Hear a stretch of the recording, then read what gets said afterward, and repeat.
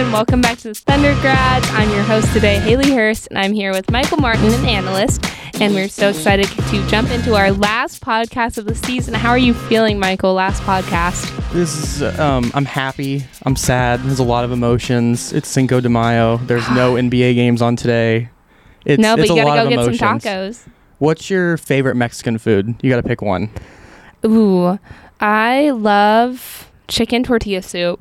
Like, it's just so good. It's always there. You know, if you want something light at a Mexican restaurant, you can always order that. But then, like, it warms you up inside. It makes you feel all light and fluffy. Super consistent. Yeah, you know what you're going to get. My sister can eat chicken tortilla soup all day. What's yours, Michael? I do more like enchiladas. Okay. I'm not a big enchilada girl myself. Are you somebody who likes guac or queso or salsa? What's funny is I don't eat cheese, but I can eat so much queso. It's ridiculous. But cheese on anything else, like, I refuse to eat. Do you ever get caught in the trap that they have at those restaurants where you eat so many like bites of chips and queso that you're like full before your meal even gets there? I mean, that's me more with chips and salsa. I do love salsa more than I like queso, but I'm trying to be better about that because like the sodium in all of it just makes my fingers swell so bad. I didn't know that that's a thing. Okay. Yeah, too much sodium will make your fingers swell. A new thing to be self-conscious about. Well, speaking of Cinco de Mayo, I know, Michael, that you just started finals today at OU. Yeah, didn't you have your first one too? I did, sadly, but you know, the school year is closing. We're starting to get our final grades, and so that leads us into the Thunder's final grades from us. You know, here at Finals Week at OU, we are about to receive all of our final grades to go home, and so, Michael, on a scale of A to F, and you can give B pluses, C minuses, anything like that. Let's rank all of the Thunder players based on early expectations versus how they ended up in the season. Obviously, expectations were higher for some guys than others, but we are so excited to jump into this. So let's start out with Shai. Yeah, like you mentioned, an A for Shai doesn't mean the A for another guy is not even. So we just got to balance that out. For Shai, I had an A minus. I thought that he had a really good end to the year. I thought he played solid at the beginning, and it kind of leveled out. But the expectations are so far high for him that you kind of have to, like, lower it a little bit, and that's why I give him an A minus. So he's still passing, still doing really good. Hopefully he can keep up that trajectory of how he played to end this season, but I thought he had a good year all around. What about you? I gave Shai a C plus. Wow. I think we all know how I feel about Shai throughout this whole entire podcast, but first up, I need him to stop getting hurt, because when he was hurt, I saw like a whole new team dynamic. And then like when he wasn't hurt, like that team dynamic kind of like went away that we saw without him. So I want to see a little bit more consistency, not just with him, with the team. But Shai has so much potential to be a superstar in the league that can win multiple titles. But, you know, he wasn't really available for OKC a lot this season. And he also hasn't had, you know, the players that supported him to really show his true talent. So I'm excited to see how he will do next year. But I'm going to give him a C plus just for being hurt and being a lot of a ball hog. What does that average out to? Like a B minus between our two grades? Yeah, I mean, I would give it, what did you get, an A minus and then a C plus? Yeah, I would give him like a B minus, maybe even a B if we're feeling generous, like an 84. Two journalism majors doing math right now. That's what you get. Great. No, it's not.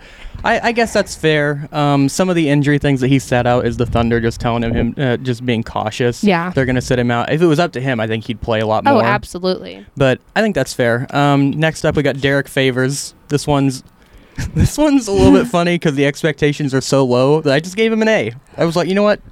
It was almost like a pass-fail for him. I feel like the hard teacher right now, and I gave Derek Favors an F. Just to be blunt, he was a horrible center for OKC this year. He really showed what the biggest hole in their roster was and what we really hope to fill in the lottery. Okay, well, I'll fight back here on this one for Derek Favors. The number one Derek Favors stan right now.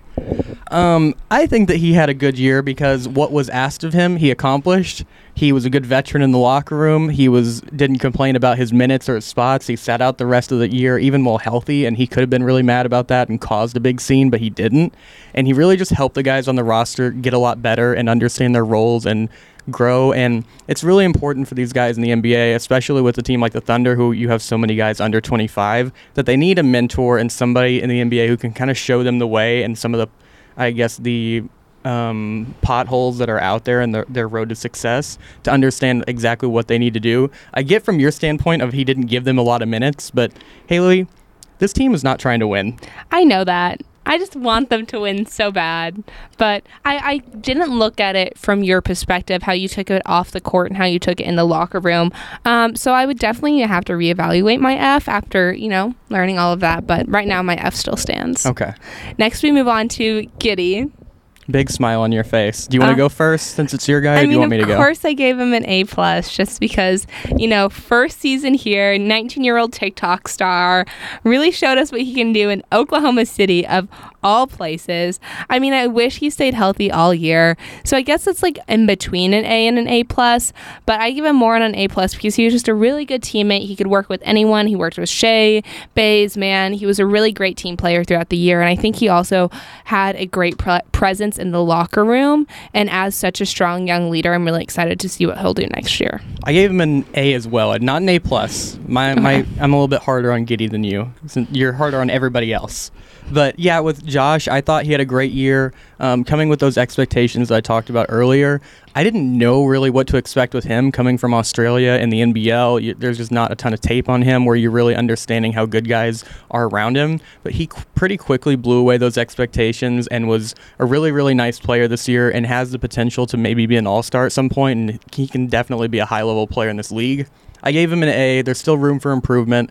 He needs to work on his ball handling and his shooting, but all in all, I thought he had a great year, and I was going to give him maybe a B+, but then I thought about it, and I was like, how am I going to give him a B+ when he was Rookie of the Month for the Western Conference, 90% of the year, all but 1 month. And also, his triple-double average was off the charts this year, especially for a first year coming in. Yeah, youngest triple-double ever. He had quite a few there. I think he had 3 or 4. He showed a lot of flashes, but there's definitely still room for improvement. But I think he'll be fine with an A. Yeah, I think he's fine with an A, but just because I love Giddey so much, had to give him the extra plus to get up there. Another one of your guys coming up next right here. We have Bazley. How do you feel about Bazley's grade? C+ to a B-. Okay. I think that he really improved on some things where, Miles and I talked for a while about simplifying his game and finding the 3 or 4 things that he really needs to work on and focus on, and he did that. He showed off that he has an NBA-level skill in shot blocking and defending, but there's still work to be done just in terms of his decision-making and his shooting, but he definitely gave me a little bit more confidence in him compared to last year. Okay, I gave Bazley a B. I give him a B because he's not super consistent. He's very inconsistent, but he had some serious flashes throughout the year and is showing that at worst he can still be a key player and a good starter on the roster. So I'm really excited to see what he's going to do next year. I think overall he needs to work on consistency. You said it, to simplify his game and everything. So I give Bazley a big fat B. Yeah, he's coming into a big year next year with a contract year, so he's definitely going to have to show out not only for the Thunder, but to show off to these other teams if the Thunder don't want to re-sign him, that he deserves a long-term deal somewhere in the NBA. Exactly. So let's move on to Ty Jerome. This is my lowest grade. I gave him a D. D? Ty Jerome is fine. I would rather him just sit on the bench and not really get involved. I don't really see a great outcome with him playing a lot. He's already 26 or something like that, which is not super old, but by NBA standards is pretty old. And he just doesn't have a lot of, upside in his game. And every time he's dribbling the ball out there, all I'm thinking in my head is, I wish Shea, Giddey, or Trey Mann or somebody else had the ball right now. So I give him a D. We'll see what happens with him this summer. I think that he'll likely get moved, but it's a solid season for him. I just wish that it could have been a little bit different. I wish he had more of a Derek Favors role of just being a cheerleader and hanging out. That's true. I gave him a C because I think it's safe to say that Thunder fans weren't surprised by Jerome. He just kind of has been going through the motions of being on the Thunder, I feel like, and there's times where he steps off the bench and he's great from the 3. He's, doing great with all of his shots, and then there's other times he steps out the bench and it's okay, why do you have the ball? Why are you off the bench? So I feel like he was very inconsistent. What was your grade for him? A C. Yeah, I think that's about right. You passed, but it's just barely. You got by. Yeah. Exactly, got by. So now we move to Mike Muscala. I gave him a B+. He's sort of in the same vein as Derek Favors, although Mike Muscala played a little bit too good on a couple of games, which is why I knocked him from an A to a B+. Hurt the Thunder a little bit too much, but he is one of the big culture guys in the locker rooms. He's one of the few adults there. He's somebody who has talked about how much he loves Oklahoma City and he wants to retire here. I think he'll definitely be back the next couple of years. I feel like he might be the Nick Collison for this iteration of the Thunder, but B+ all in all. He was solid. He hit some threes. He was a little bit too good, but I did enjoy the times where he and Shea were on the court at the same time because it made Shea look incredible. Absolutely. I gave him a C+. I think he also brings a great culture, like you mentioned. He has a really great veteran presence in the locker room and just an overall great team player. Honestly, I doubt he returns this year just to make room for incoming rookies since, the Thunder is obviously rebuilding and they want those younger players. I think it might be time for Muscala to retire. I don't think he's going to retire. I don't even think he's 30 yet. Well, maybe not time for him to retire, but I don't think he'll stay in OKC. I'd be pretty surprised if they don't bring him back. Okay. But that's just guessing based on context clues and just looking at the team right now. And like we've talked about, they need veterans in the locker room. Derek Favors is going to be in his last year, and Mike Muscala is just not going to cost you a lot of money. He'll sign for the veteran minimum. There are other younger guys on the roster who you can move, and Mike Muscala is somebody who, even if you re-sign him, he's still going to have trade value at some point if you do want to move on from him, whereas there's other guys on the roster, like Ty Jerome, if you extended him, that I'm just not sure there's much you can do with him. Fair. Okay, Poku. Sort of in the Baisley category, I give him a C+. He definitely improved on his body. He's still got to keep going. Poku in his first year with the Thunder was kind of polarizing. He was up and down. He was doing some crazy good things, and my friend told me he has this theory that Poku in his rookie year and his second year was either the best player on the floor or the worst player on the floor. And right now we're getting towards the middle. He's figuring it out. He's being more consistent. You're seeing more of the flashes of good and less of the bad stuff. And it looks like the game is sort of slowing down for him. So I give him a C+. He's definitely advancing, but there's still some work to be done and some improvements that he can obviously make. Absolutely. I gave him a B. I mean, we've obviously seen the consistency issues, but I think he has a lot of potential, like you mentioned. I feel like he has a lot of potential to be great once he really figures out how to move across the floor. Because when you watch him play, he's still really awkward. Yeah.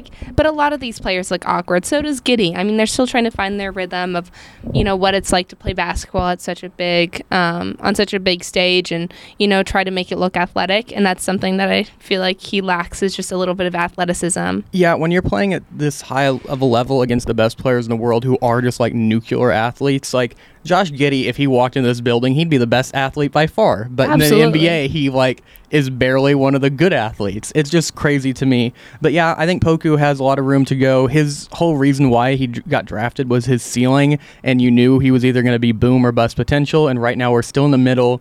I still think that we got to give him a couple more years before we really make a decision. But I'm liking what we're seeing from him. There's still some, I guess, reason or cause for pause, but I think we're on the right track.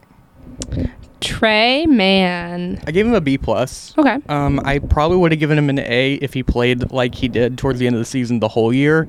But as we talked about, he was somebody who started out in the G League, not really getting a lot of minutes, and slowly climbed his way up, which there's definitely credit to be said for doing that and climbing your way through the roster and getting out of the G League. But there's definitely some consistency things with him. There were some times where he has a great move, but he misses a shot. There were some times where he kind of gets blown by on defense. So it's a lot of consistency things for him. And he's another guy like Poku where I'm looking forward to seeing how much his body transforms going into next year. Absolutely. I gave him an A just because, like you said, he got off the G League, and then he had such a great trio with Baisley and Giddey when Shea was out. And I feel like he has so much potential to be the perfect sixth man or the shooting guard to complement this offense going forward. Very Lou Will-esque is what I wrote. So I'll be excited to see what he can bring. But just the growth that I saw throughout the season, that was awesome. Yeah, that's a good point. I like the Lou Will comp. I've kind of compared him to Seth Curry, not Steph Curry, but his brother. Yeah. And I like the idea of, I think you're right, he's right now destined to be the sixth man on this team, which is a great thing to have, where if you take Giddey or Shea off the floor, you can still run offense and have productive minutes with Trey on the floor. So it's about staggering and always keeping, this sounds obvious, but always keeping some good guys on the floor and not just taking all your good players off. And Trey Mann helps you keep your head above water in those minutes and can get hot at any point. Okay, JRE. I gave him an A-. He didn't play a ton this year because he had that injury, but he started for quite a bit when he did play, and I liked what I saw from him. There's nothing flashy about JRE's game. He's just solid at everything he does.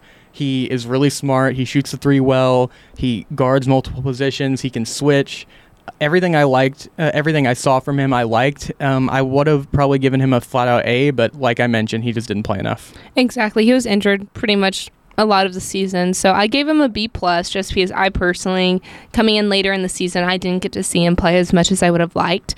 But I feel like he can be a key player on the defensive side, but also he's very efficient on offense. So it should be really, I keep saying it should be really exciting about what they're going to bring next season, just because a lot of these players were injured this year. Like, the Thunder really hit it out of the park with having a lot of injured players. I mean, you had Giddey, you had Dort, you had Shea, basically you had everybody. Yeah, everyone was hurt. So once everyone's back at full health, I really want to see what this team can do. No, it's not wrong to say it's interesting or exciting going to next year. That's the excitement, and I guess the good thing about young players is they continue to get better, whereas you have guys who are 32, 33, and they sort of plateau or even get worse. But right now, it's just like you're looking up and you're like, oh, wow, this guy can get even better.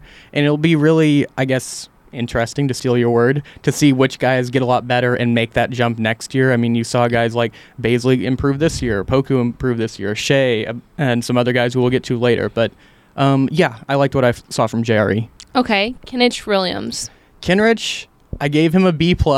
It would have been an A+ or an A, but he was too helpful in some of those minutes.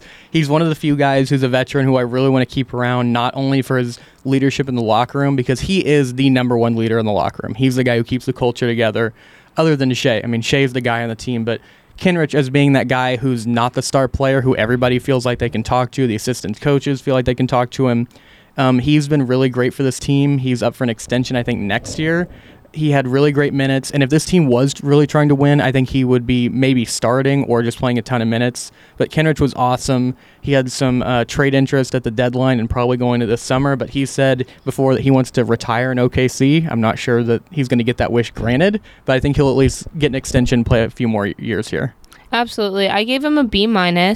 I think he's done what has been expected of him and what has been asked of him this year while he was healthy. I won't say he's gone over and beyond. Like, he very much rode that middle line of what was expected. But like you said, he brings the culture, and I think that's really important, especially to such a young team. Lou Dort is next, the man of mystery. I gave him a B. He really improved his scoring this year, but I thought some of his off-ball defense went down, and then his just three-point shooting percentages went down. So it's kind of a give-and-take thing where it's like, oh, great, he improved his scoring, and he's a much better scorer off the dribble and passing and finishing. But at the same time, what you really need from Lou Dort is to be that classic 3-and-D guy who guards the other team's best player and knocks down open shots from the corners. So it's, like I said, give and take, that you love the extra scoring, but what you'd really like to see is the consistency from three.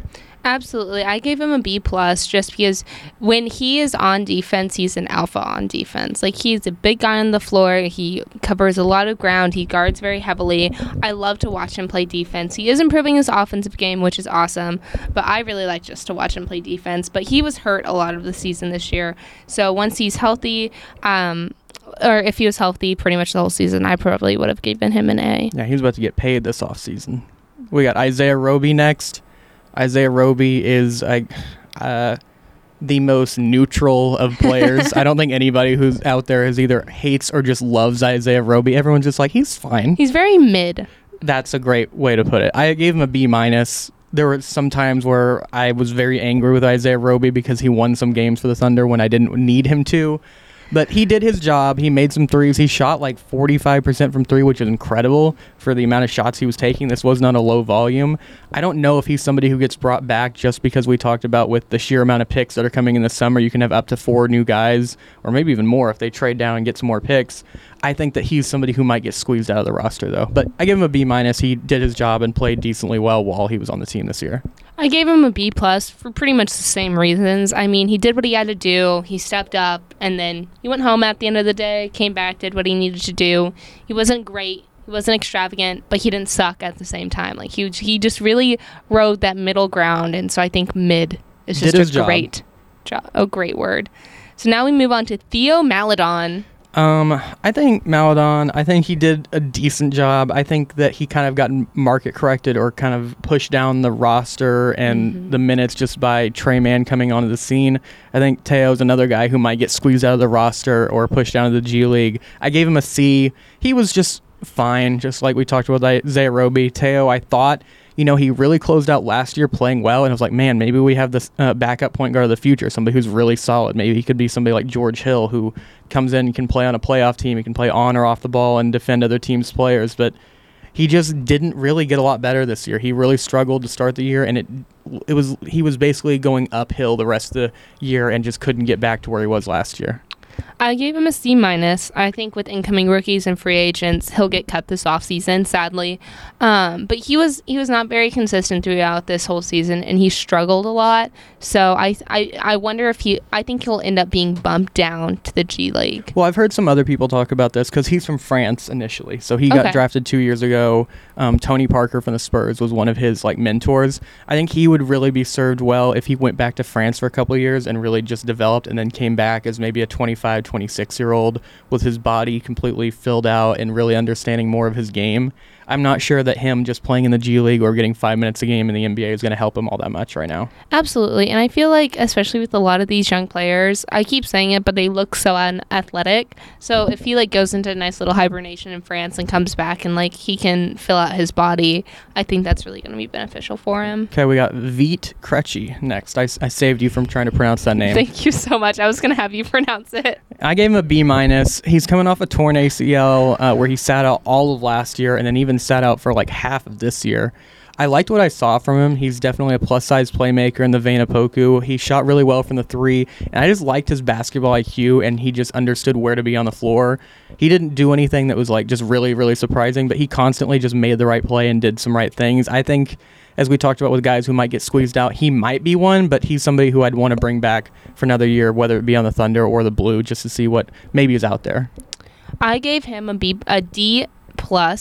I think this offseason he's going to be rehabbing his knee so much that he won't really be able to develop his game this offseason, which is kind of sad because I feel like he's not good enough to be a full-time player in the league yet, but he has that potential to be, and I just didn't see it this season with him. Yeah, I completely forgot about that. I'm glad you mentioned that he had another knee surgery he's going to have over this summer. They said he'll be back for training camp and some other things, so that's exciting. You can still work on some things while you're injured. Some guys come back even better shooters when they hurt their knee or legs because you just really focus on form and different things like that. But it's definitely going to hurt his athleticism, which was already hurt by another ACL injury before. So I think we're on the same page here. We give him one more shot this year and see what happens and go from there. Absolutely. So Aaron Wiggins started out the year pretty hot, coming out of the G League. He had that great game against the Suns. I gave him a B to B-. I guess I'll give him a B. He's a nice 3-and-D player. He can create off the dribble a little bit. He can definitely guard, like we've talked about, having an NBA skill. He can definitely defend at a good level for just to keep himself on the floor. It's going to really come down to his three-point shooting and whether or not he can be a good enough offensive player to stay out there. I gave him an A. He was the 55th pick of the last draft and definitely outperformed on his spot. He's a good two-way player, but he still needs improvement from the three-point range. And so I think with another year of just development in this offseason of development and maybe going to a couple summer leagues, I think he'll figure out his game more, but I just honestly don't think he had enough playing time to really figure it out this season. Yeah, that's fair. He constantly had some ankle injuries and things where he was coming in and out of the lineup, but in the minutes that he did play, I thought he was solid. He's not somebody who you're going to build your team around or be the second, third, fourth, fifth option, but he's somebody who can give you some nice minutes off the bench and be a role player and just understands his spots and fits well next to guys like Shea and Giddey and other guys. Yeah, he did not look out of place at all on the Thunder. But Lindsey Waters, last player. Lindy Waters, another guy from Norman. I gave him an A- just because of the expectations. He was playing in some pro league in Enid last year, and then he comes in the NBA now. Yeah, he went to Norman North, went to OSU for 4 years, and then was playing in the Skins League or something like that in Enid, and now he's in the NBA. So I thought he gave solid minutes. We've talked about before where you mentioned his defense and he needs to do it a lot better. That is absolutely true, but the thing he was brought in to do is shoot the ball, and I thought he did a pretty good job at that, so I gave him an A-. I also gave him an A- because I feel like he was very electric on offense and definitely should find a large role in the Thunder's success when tanking stops. Just because I want to see him shoot more. I want to see him play more in offense. His defense does need some good work, but his offense is good. Yeah, he's somebody who's on a two-way contract, so I don't know that you can technically say he'll get squeezed out, but I think more of his minutes will come from the Blue than the Thunder next year. So what is a two-way contract? So a two-way contract is a contract where you can be moved up and down from the G League to the Thunder. So if you don't have a two-way contract, they can't bring you up from the Blue to the Thunder. So I think you're up to like 2 or 3 two-ways, and after a certain amount of time of two-ways, you have to be converted to a full-on contract. That's what happened with Lou Dort a few years ago. But Lindy, I see him as somebody where it's like if we have an injury here or there, or somebody's sick, or we have a trade and we need somebody to come in, he can go back and forth, but I don't think he's going to be somebody who's just on the team the entire year start to finish. I agree. Okay, so the NBA draft lottery is only 12 days away. That's so exciting. I know we talked a lot about tanking this season and, trying to get that number 1 pick because we all hope the Thunder gets the number 1 pick. So if we somehow do get that magic number 1, who do you want us to take? This is what this entire year has been about, is really waiting for this one day. I'm so nervous. There's going to be some draft lottery party in OKC I'm going to go to. Maybe you'll go to that one. I don't know. I'll invite you. I'll send you an Evite or something like that. I really appreciate it. Yeah. And then I don't know. I've gone back and forth and back and forth. I went so back and forth. You can look at my notes. I feel like you never throughout the season had one guy that was so constant as who you want that number 1 spot to be. I switched through all 3.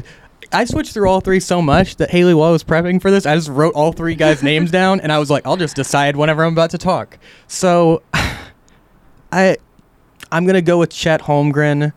This goes away from a lot of the principles that I believe as just a basketball fan of you should take shot creation and you should take ball handling and shooting a little bit more before you take big guys. But I just believe the ceiling with Chet is just so high as a guy like we just saw with Evan Mobley. He's a guy who's over 7 foot, who can play the 4 or the 5. I think he can have nearly a Rudy Gobert type of impact on defense, while at the same time not being a liability on offense. I think he can stretch the floor and shoot the 3. He's a great playmaker, and I think he just fits with the Thunder culture and just with the type of team they're building right now. What about you? Okay, I might butcher his name, and I know you told me how to pronounce it, but Paolo Banchero. Close, okay. But Duke. All I know is he's a superstar from Duke. He's been popping off all season. He is a ready scorer who can be lethal on and off the ball. His defense hasn't been the best up at this point, but he has plenty of time to improve, especially since he's 6'10", which is pretty awesome. I think that would add some nice height to the Thunder, even though they have a lot of height already. But a little bit more on the upside pick, other than a surefire thing. Jabari Smith from Auburn is also really good, but I think I'm leaning more towards Banchero. I'm going to learn to pronounce his name. No, that's the exact thing I was talking about with Paolo. He's a guy who John has been on me all about because I just didn't think the ceiling was very high, but the more and more I read about him and watch him, I get it, and that's why I mentioned the whole thing of shot creation. So Paolo, he's not the athlete that Chet is, or he doesn't have the size. He's not the shooter that Jabari Smith Jr. is, but Paolo just has a knack for getting good shots and getting other guys involved. He has a great ball handling skill. He has a great body. You talked about being 6'10". He's 250 already at 19, which is ridiculous. I feel like he could work really well with Giddey because they're both really good at passing the ball, handling the ball, giving shots to other players, creating that game. So I'd really like to see him and Giddey play together. Yeah, I think that'd be fun. They both have the passing thing between those two and Shea. I think you can just have the ball moving at all times, and any guy could handle the ball. I just worry about some of the defensive concerns because Shea and Giddey are also guys who you're not really trusting on the defensive end. So if you have another guy who you also don't trust, you better nail those other 2 spots around them defensively. Yeah. Lou Dort can't guard all 5 guys as much as he would like to, and he'd try. He would try. He would try so hard. He would really put it out there for the team. And that's the thing where it's Jabari is a great shooter, but can I teach Jabari how to play make and handle the ball like Paolo? Is that easier than teaching Paolo how to shoot like Jabari? And it's one of those give or take things. I don't think there's a wrong answer. I just want to get in the top 3 as much as we talked about getting the number 1 pick. If we get in the top 3, I'll be jumping up and down. I'll FaceTime you, voice text you, whatever we're going to do, and talk about how great this is. We'll go to a game next year. I'm very excited for this draft. I've also tried to take a chill pill and like recognize that they're probably going to fall to 7, and I'm already like pre-depressed about it. So we'll see. But hey, you got to keep the hope. Got to keep hope. Got to keep miracles optimism. Happen. But any of those 3, I'd be down with. Jabari, we kind of skid by Jabari, but he's another great player. He's somebody who's kind of in the vein of Jaren Jackson Jr., who's playing right now in the playoffs for the Grizzlies. He's a guy who can guard multiple positions on D. He can shoot it from anywhere, which is awesome, but he's not necessarily somebody who handles the ball well. But that is a very good fit with Shea and Giddey because he won't have to handle it a lot with those guys just throwing it to him. So I guess I would stick with Chet right now, but any of the 3 I'd be over the moon for. Okay, so Draymond Green said in the regular season there's 82 games players play, and then 16 games in the playoff. I'm so sorry. I completely just butchered that. Okay. Draymond Green said there are regular season 82 game players and 16 game playoff players. How many Thunder players from this year's team, as it is, could give you minutes on the team this year in the playoffs? Sorry, that was so confusing. I wrote that wrong. It's all good. So basically what Draymond said, there are guys who are like 82 like regular season players, which you're being asked to do something different. And 16 game playoff players, it's a little bit more high intensity and you need a little bit more weaknesses, a little bit fewer weaknesses. Yeah, exactly what he said. Yeah. So I just thought of the guys who we thought could give actual playoff minutes this year. So not in the future, we're not projecting, but like if they said today, they called the Thunder guy and they're like, we need you to play for our playoff team. I think Shea is the obvious one. He and Dort are the 2 greatest ones that just make the most sense. They're veterans who know how to play. They played in the playoffs. They give you offense and defense a little bit. They can both handle the ball, shoot it. Giddey for his passing, although I do worry a little bit of him getting like played off the floor defensively, like if they target him and the shooting's not really there. But he just does enough things to just help your team and be a good player to just impact winning. Kenrich is another guy who I put in there, just hustling, playing defense. He can play on or off the ball. He shoots the ball well. He's a great teammate. He plays extremely hard. This is one that might surprise you. I had JRE. Okay. I think that JRE is a solid player. He's a solid role player. He shoots a 3 well, like I mentioned in our grades thing. He guards multiple positions. He can rebound. He's a really smart player. He's not going to beat himself, and that's a big part of the playoffs is like sometimes you have a guy and then you get to the playoffs and you're like, oh, you're not smart enough to play here. Like it's going too fast for you, or it's too complicated, or you can't shoot enough, or you get played off the floor, or people aren't guarding you. And I just don't see that with him. A guy from Villanova who's played on some really, really high level teams. I think JRE can give you minutes. And last but not least, I don't think that you'd play a lot, but I think Mike Muscala could give you a good 10 minutes. That one shocks me. He's played in the playoffs and he's been effective, and he's not somebody who I'd be playing consistently. Fair. But if you need someone who it's like, hey, we need some 3-point shooting right now to space out this game, it's a little bit too packed in the paint and we need some more spacing, he can come out there and fire away from 3, and he's going to hit a decent percentage of them and not get embarrassed too much on defense. Yeah, I completely agree with a lot of those. Giddey, I mean, he still needs a lot of work defensively, like you mentioned. And once he becomes a more versatile scorer and he becomes more comfortable with shooting the ball, I feel like he would be such a great leader on a playoff team. I feel like he's definitely a 5-man on a playoff team. He's great at creating a game, great at passing, great at making the game happen, but he's not going to be one to like actually, shoot the ball firsthand. He's going to be the one to pass it quickly, I feel like. Yeah, as is right now, he'd probably play mainly the 4 or point guard and just spilling it out to shooters and kind of getting out of the way. Yeah. But there's definitely a path for him, like you talked about, going forward. But as is, I think he could still give some nice minutes to a few playoff teams that are active right now. Absolutely. And then Shea, duh. I mean, yeah. That's not already done it in the playoffs. Already done, yeah.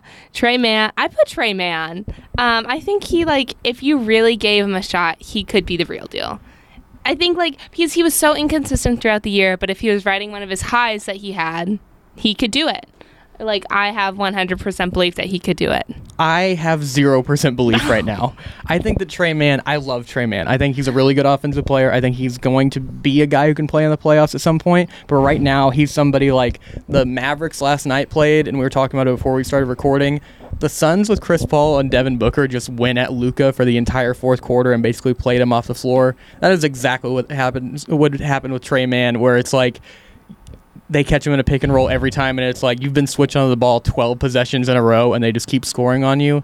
I think that he's got some work to do defensively, just understanding where guys are, being more aware, and then his body, like we talked about. But I think there's a path for him at some point, but right now I don't think he'd get any minutes on a playoff team. We beg to differ. But my last one is Dort. Dort, obviously, he's just such a monster on defense. Like, you put him on there, he'll block. You know, he'll be the tank that you need to block some major shots. So I definitely think Dort could be on a playoff team right now. Yeah, Dort, as much as Shea is the best player of the list, I don't want to get it wrong. He's one of the smartest players on the team.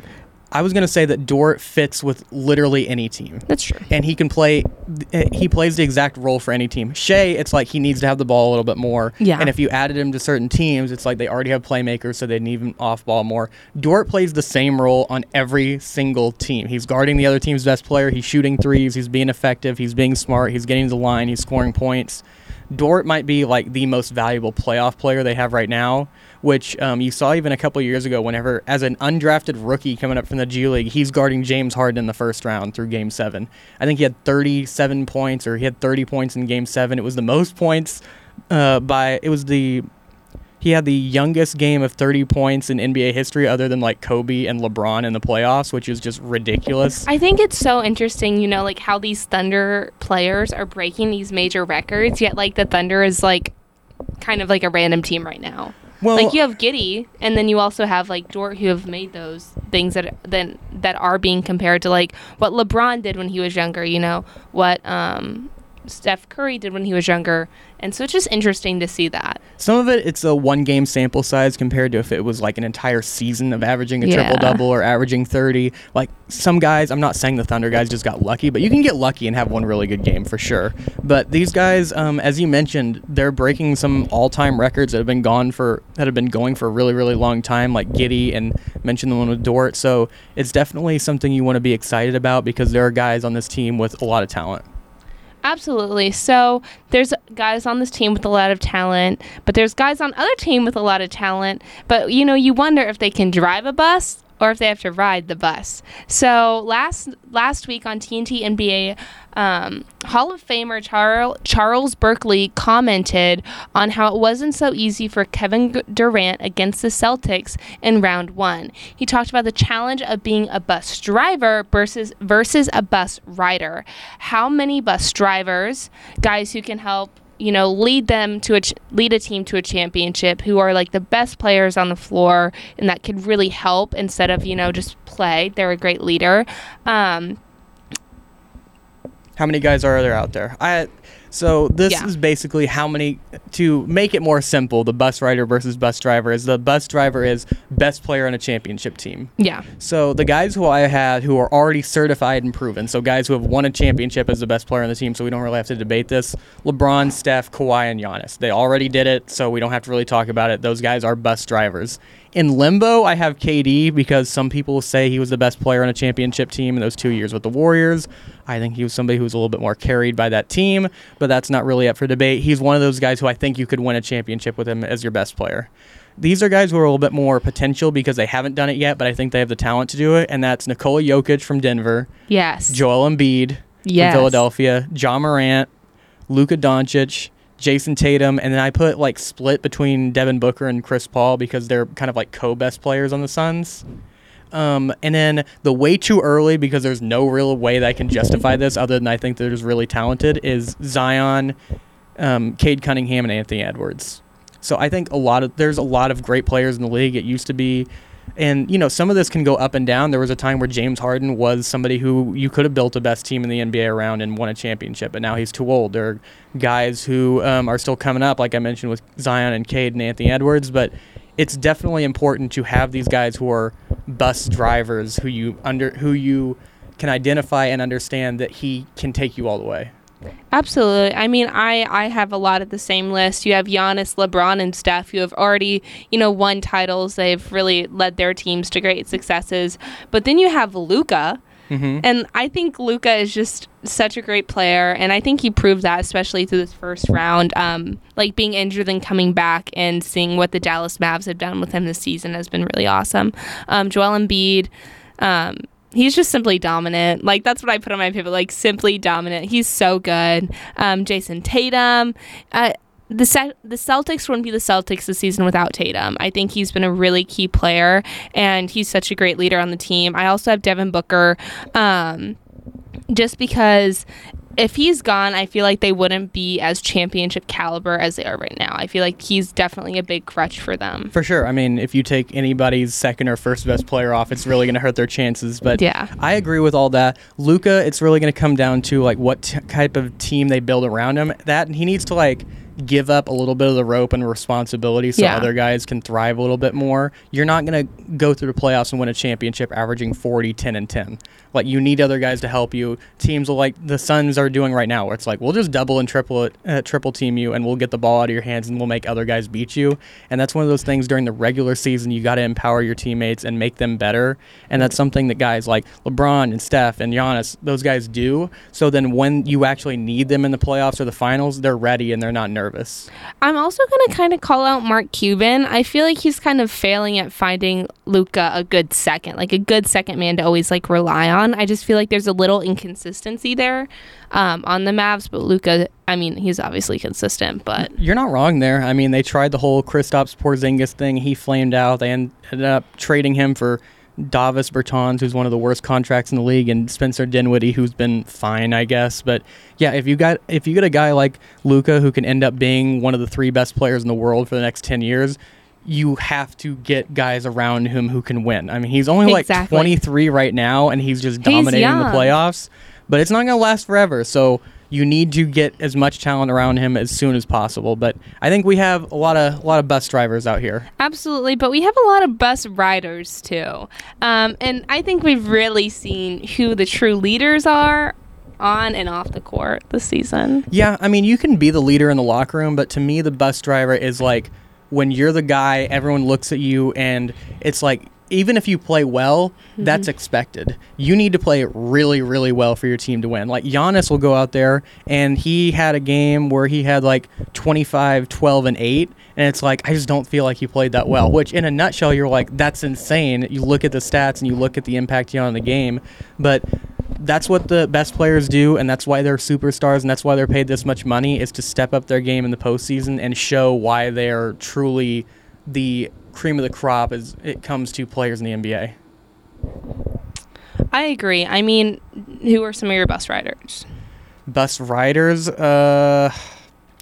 So good number 2s, I think that Drew Holiday and Chris Middleton, both for the Bucks, are really solid. They're guys who are supportive, but they're not necessarily somebody who you want to be your number 1 guy. I think maybe the best number 2 in the league has been Anthony Davis when healthy. Yeah. When they had him in the bubble with LeBron, he's just the perfect number 2, but he's not somebody who you want to hand over the keys of your franchise to just because of his injury history. And he's just not a great leader or super reliable, but he's a great player nonetheless. And then you have other guys like Jamal Murray for the Nuggets. You have Draymond Green, who's, I wouldn't say a bus rider. He's really impactful, but he's not going to be the best player on your team. But I think it's there are a lot more bus riders than bus drivers, obviously, but it's the owner's job or the GM's job, like you mentioned with Mark Cuban, to put the right guys around him, around the bus drivers to make sense, so you can win at that level. Because you can have some really good guys around him, but if they don't fit, it doesn't matter. Absolutely. So let's talk about X factors. So, an X factor will decide, if the team ends up with a ring in the finals this June. So talking with injuries, non-injuries, star players, production, coaching decisions, etc. What are your 3 X factors in the playoffs so far? Number 1 is Chris Paul's health. So I'm just going to go through a rundown of the last 4 postseasons of Chris Paul, because he is consistently injured in the playoffs, which is such a big deal for the Suns, and they're going to need him healthy if they're going to win it all. So in 2015, he pulls his hamstring in the first round versus the Spurs. The Clippers later blow a 3-1 lead to the Rockets and get eliminated in the first round. That's one injury. 2016, the next year, he breaks his hand and injures his quad and was ruled out for the rest of the playoffs. His team loses in the series without him. That's 2 years in a row.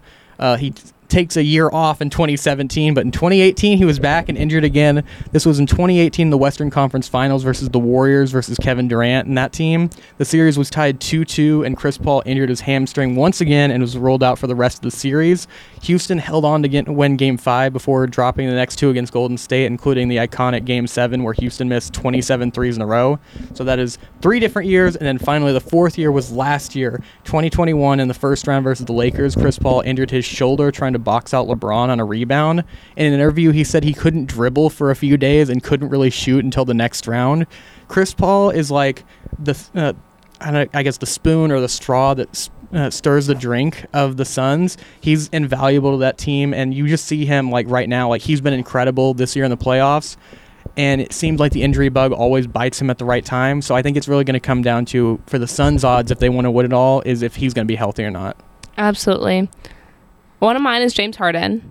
Obviously, because is he actually going to show up and play? He's not. He's not. Like, unfortunately, he is not. And if he did, like, if we had a vintage, before the whole 76ers incident, I feel like he could really be so impactful. But he's not going to show up and play. He's too scared at this point. I think it's that. I think that he's just older now. He's not the same guy he was. I think he's, like, in his mid-30s. He has another hurt hamstring thing. And it's just, like, I don't know. He's just, like you mentioned, I don't know if it's scared, but he's just not built for these big moments. I don't think he's even taken 20 shots in this series, which is ridiculous if Joel Embiid's not going to play. I don't think he's scored 25 or more in his last 12 playoff games, which is like, we just need more. So, yeah, if James Harden balls out, if Joel Embiid can come back, then that's another conversation. But right now, I'm very pessimistic for James Harden. Absolutely. Next, I've got, can Klay Thompson turn back the clock and look like old Klay again? So he played well in round 1, but now he's really being challenged by the Grizzlies. In game 1, he had 15 points on 6 of 19 shooting, 3 of 10 from 3, and 0 for 2 from the line. He missed 2 straight free throws late in that game before Ja missed the potential game-winning layup, so that was a huge one, but he lucked out. Game 2, he has 12 points, 5 of 19 shooting, 2 of 12 from 3, and 0 free throws. If the Warriors are going to make it past the Grizzlies and want to win it all, they're going to need vintage Klay on offense and defense. Right now, he's really just getting blown by guys who are a lot faster than him. Obviously, he's not the same player that he was a few years ago after he's coming off a torn ACL and a torn Achilles. I mean, he missed basically 3 calendar years of basketball with injuries. So it's not his fault, but if they want to win it all, they're going to need vintage Klay. He needs to be the guy who guards Ja Morant and other players. He used to be the one who would guard Damian Lillard or Russell Westbrook or Kyrie Irving or other guys in the playoffs, but I think Klay Thompson is a big X factor for the Warriors. Right now, it feels like Jordan Poole is kind of taking his spot as the number 2 on the Warriors, but they're still going to need Klay if they want to win it. Okay, I have a hard name coming up for my number 2. Giannis. Yeah. You're going to say Giannis. That's literally Giannis? Yeah, that's Giannis. Why did I never notice him with that last name?